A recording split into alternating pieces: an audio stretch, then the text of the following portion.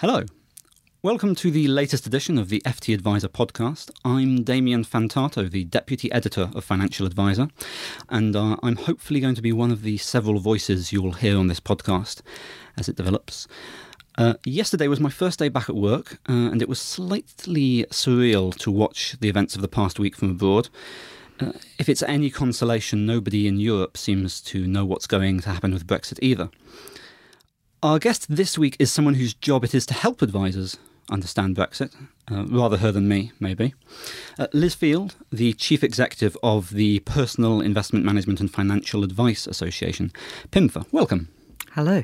So Brexit obviously looms large. How on earth can advisors prepare themselves for it? I don't know what the outcome is going to be any more than you do of debates that are happening at the moment. And a lot of work that we've been doing is contingency planning. Some financial advisors might think, well, it's nothing to do with me. But actually, I think in some circumstances it is. Let's just take a step back for a moment. What we've been saying at PIMFA is that we need, continuity of service. We've asked and continuity of business. Don't want any cliff edges.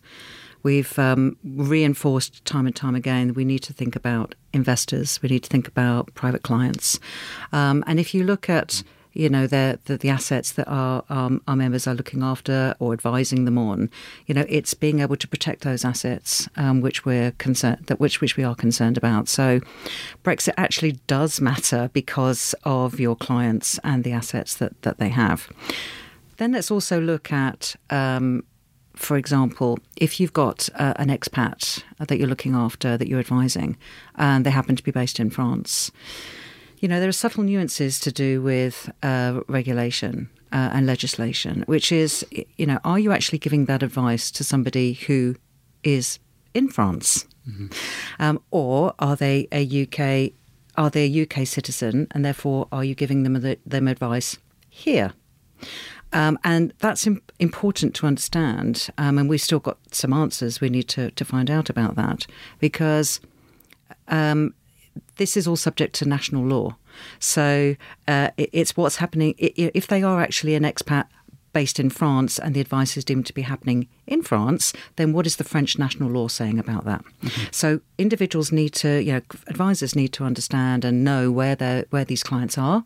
And if they're in France and they've got some in Portugal, the rules are going to be different between France and Portugal. Mm-hmm. So that's a lot of the work that we've been doing. We're engaged at all levels in terms of UK government and in terms of the European governments as well, obviously with the FCA, but we've also been, looking at some of these differences between countries so that we can provide not only provide some insights to firms as and when we get more detail, but also for us to keep investors and clients and customers at the heart of the government interests. Mm-hmm.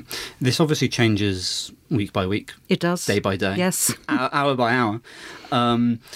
What's the base case that you're suggesting people prepare for? That the deal is eventually passed in some way, shape or form, that there's a transitional period, that we drop off a cliff edge on the 29th of March? Well, we've always been pushing for a transitional period, because actually it makes no difference whether there is a deal or there is no deal, because the withdrawal agreement has not got down to the granular level in terms of the things that matter to my members and their clients, i.e. their assets. It hasn't got down to that level, which is why we keep having to remind government that that there are individual assets here. There is, our member firms look after 1.5.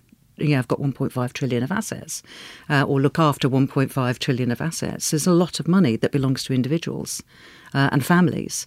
So, but it makes no difference whether there's a deal or no deal, which is why we've been planning on the basis of, it makes a difference either way. You still need to understand, if you've got a client in France, what does it mean after the 29th of March. Mm. So the thing that replaces that, a trade deal, for example, maybe on services, would be something that would be more likely to affect your members? I think, not necessarily. I mean, I think the point that we've been making is that, let's push for this transitional agreement. What that does is regardless of what's negotiated, let's have a transitional agreement, an arrangement, because it actually gives individual firms more time to prepare. And that's the key. Because, as you'll know, communicating with clients is a fundamental aspect of business, and it takes time to draft the right communication and then get it through to the clients about what it actually means to them. This takes an awful lot of time to do that. And because we're still up against the wire here, we still don't know, what do we tell our clients? And that's the challenge that firms are facing. What do I tell my client who is in France or who is in Portugal? Because actually I don't know yet. And that's the thing. So it's actually more time. Let's have more time. One of the many outcomes of this situation is a potential general election. And many people in the asset management world are preparing themselves for the potential of a Jeremy Corbyn government. Is that something that your members are asking you about, thinking about? Absolutely. What they're saying to me is that clients are not asking them, what are you doing in the event of Brexit? They're asking them, what are you doing in the event of a Labour government? So we are looking at the emerging thinking from the Labour Party. We're looking at statements that they've already made in terms of some of their policy thinking, and we were doing some separate work to look at what's the potential implication of that, or that thinking on businesses, on clients, on money. As you know, one of our objectives is to promote a culture of savings and investments. So, what are the unintended consequences of policy that might come down the line that will impact that? And we're constantly looking at policy from a unintended consequences viewpoint, and this is one example of where we need to understand what those and advise on what those unintended consequences might be. And what sort of advice have you? I haven't had it yet. We've commissioned it. We've got we've got a separate piece of work that's happening. We'll be looking at that during February. So yes, too early. Can't tell you yet. Sure. And have you done much in terms of sort of lobbying the Labour side? Well, again, this is all part of our government relations work and our government relations plan. Yes, we do have contacts with Labour Party ministers. We've got one who's involved in our Wealth of Diversity conference next month. So yes, we do have relationships with governments in plural. But once we see what the landscape looks like, that will then inform the nature of our government relationship plan during the course of the next however many months. And have you got any sort of initial idea of what the reaction has been? Obviously, the stereotype is that they might be vehemently anti-capitalist. I think it's difficult to say at the moment because there's thoughts and ideas that have kind of been floated out there, and I think what we need to our approach would be to try and really understand what is the intention. So what are you aiming to do, and how can we help you best achieve that without tripping yourself up? So this is about educating about the way that our sector works.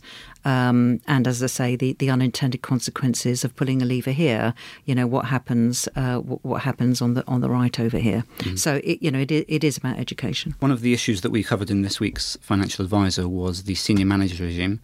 Now this is due to come into effect in December. Should advisors be panicking yet? I don't think they should be panicking, but they definitely should be preparing. There are a number of strands to the senior manager, well, the SMCR, so it's the certification piece as well.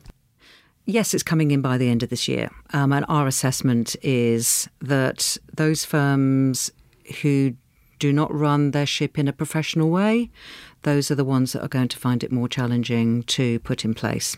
And our advice to firms has been, look, start by looking at how you already embed training and competence regime, for example. Have a look at, who takes accountability for what within your firm. Now, that's a bit challenging if you are a small organisation with 2 advisors and, a couple of administration staff, and the FCA recognise that, further clarity is needed for, much smaller organisations about how they implement and embed the SMCR. And that's guidance that we've produced for our firms, which we did before Christmas. We've got an SMCR working group that looks specifically at that, and an ongoing dialogue with the FCA on our interpretation of how this rule and these sets of rules will impact on small, medium and large organisations. They recognise there's still some clarity needed for that, smaller firm that I've described, and that's that. As we get feedback from the FCA, that will then be embedded further in the work that we've been doing in terms of guidance. So no, not panicking, but definitely preparing. And if you look at things like, assessment of ongoing competence, have you got an appraisal system? Do you need to adjust appraisal systems, bearing in mind that, there's an annual appraisal cycle? So you could start by looking at that now. You could start by doing an audit of how well you do against the T&C scheme now. Don't wait until the end of the year when it's here, because you could already be ahead of the game. Mm-hmm. Do you expect that it's likely to be a particularly arduous process? Well, again, I think those firms that don't follow the T&C requirements, have not got that evidence already, have not got things like an appraisal system. Then they will struggle. The other thing that firms I think should be aware of is, have a look at yourself, have a look at your leadership team.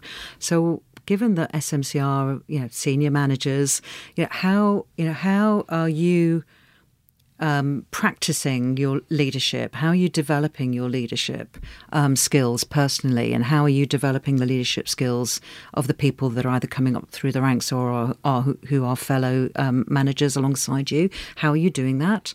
And the other thing that firms also need to think about, I think, is one letter and one speech that was made just before Christmas, one by Megan Butler and a speech by Chris Willard, which was about diversity. This links to culture and conduct. Have a look also at how you're doing in relation to diversity, and how does that impact on your culture? Now, this is not just for SMCR. I think this is much more broadly something that our industry needs to embrace because of the business benefits of having a diverse workforce that then impacts and offers to a diverse client base. So it's important from a business point of view, but it's also important from a regulatory point of view. It has been mentioned, it has been referenced, and it is part and parcel of the senior managers certification regime. One of the other things that we've looked at in this week's Financial Advisor is the impact of MiFID II, which came into effect a year ago, just over. The ex-post costs breakdown come into effect from now. Beginning of January. What sort of effect do you think that's likely to have when clients are being told this is how much you're being charged? I think it's about having an open and honest conversation with the client. We are a profession at the end of the day, just as accountants are, just as solicitors are. And the fee for my advice is this. Obviously, there's a tricky conversation, which is, well, why am I paying for this? Well, actually, you used to pay for it and it was here. But I think, for individuals need to come up with their own way of explaining that to the client.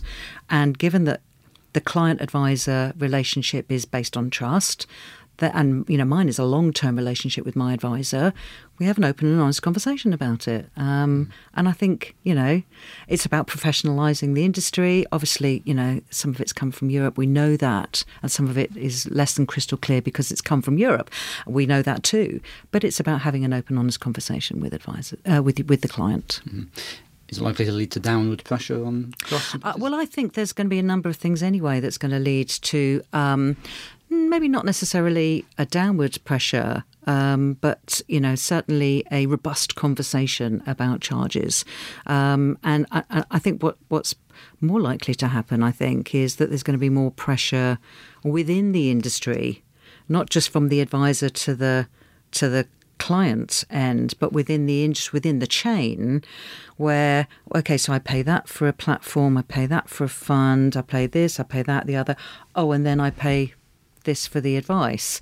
I think, that there is already conversations going on between trade associations, through the whole of the supply chain about that. I think there's more pressure on all of those pieces. Now, let's look at things like the International Longevity Centre report that was sponsored by Royal London, and the value of it gave some really concrete statistics about the value of advice for individuals who are advised and individuals who aren't advised.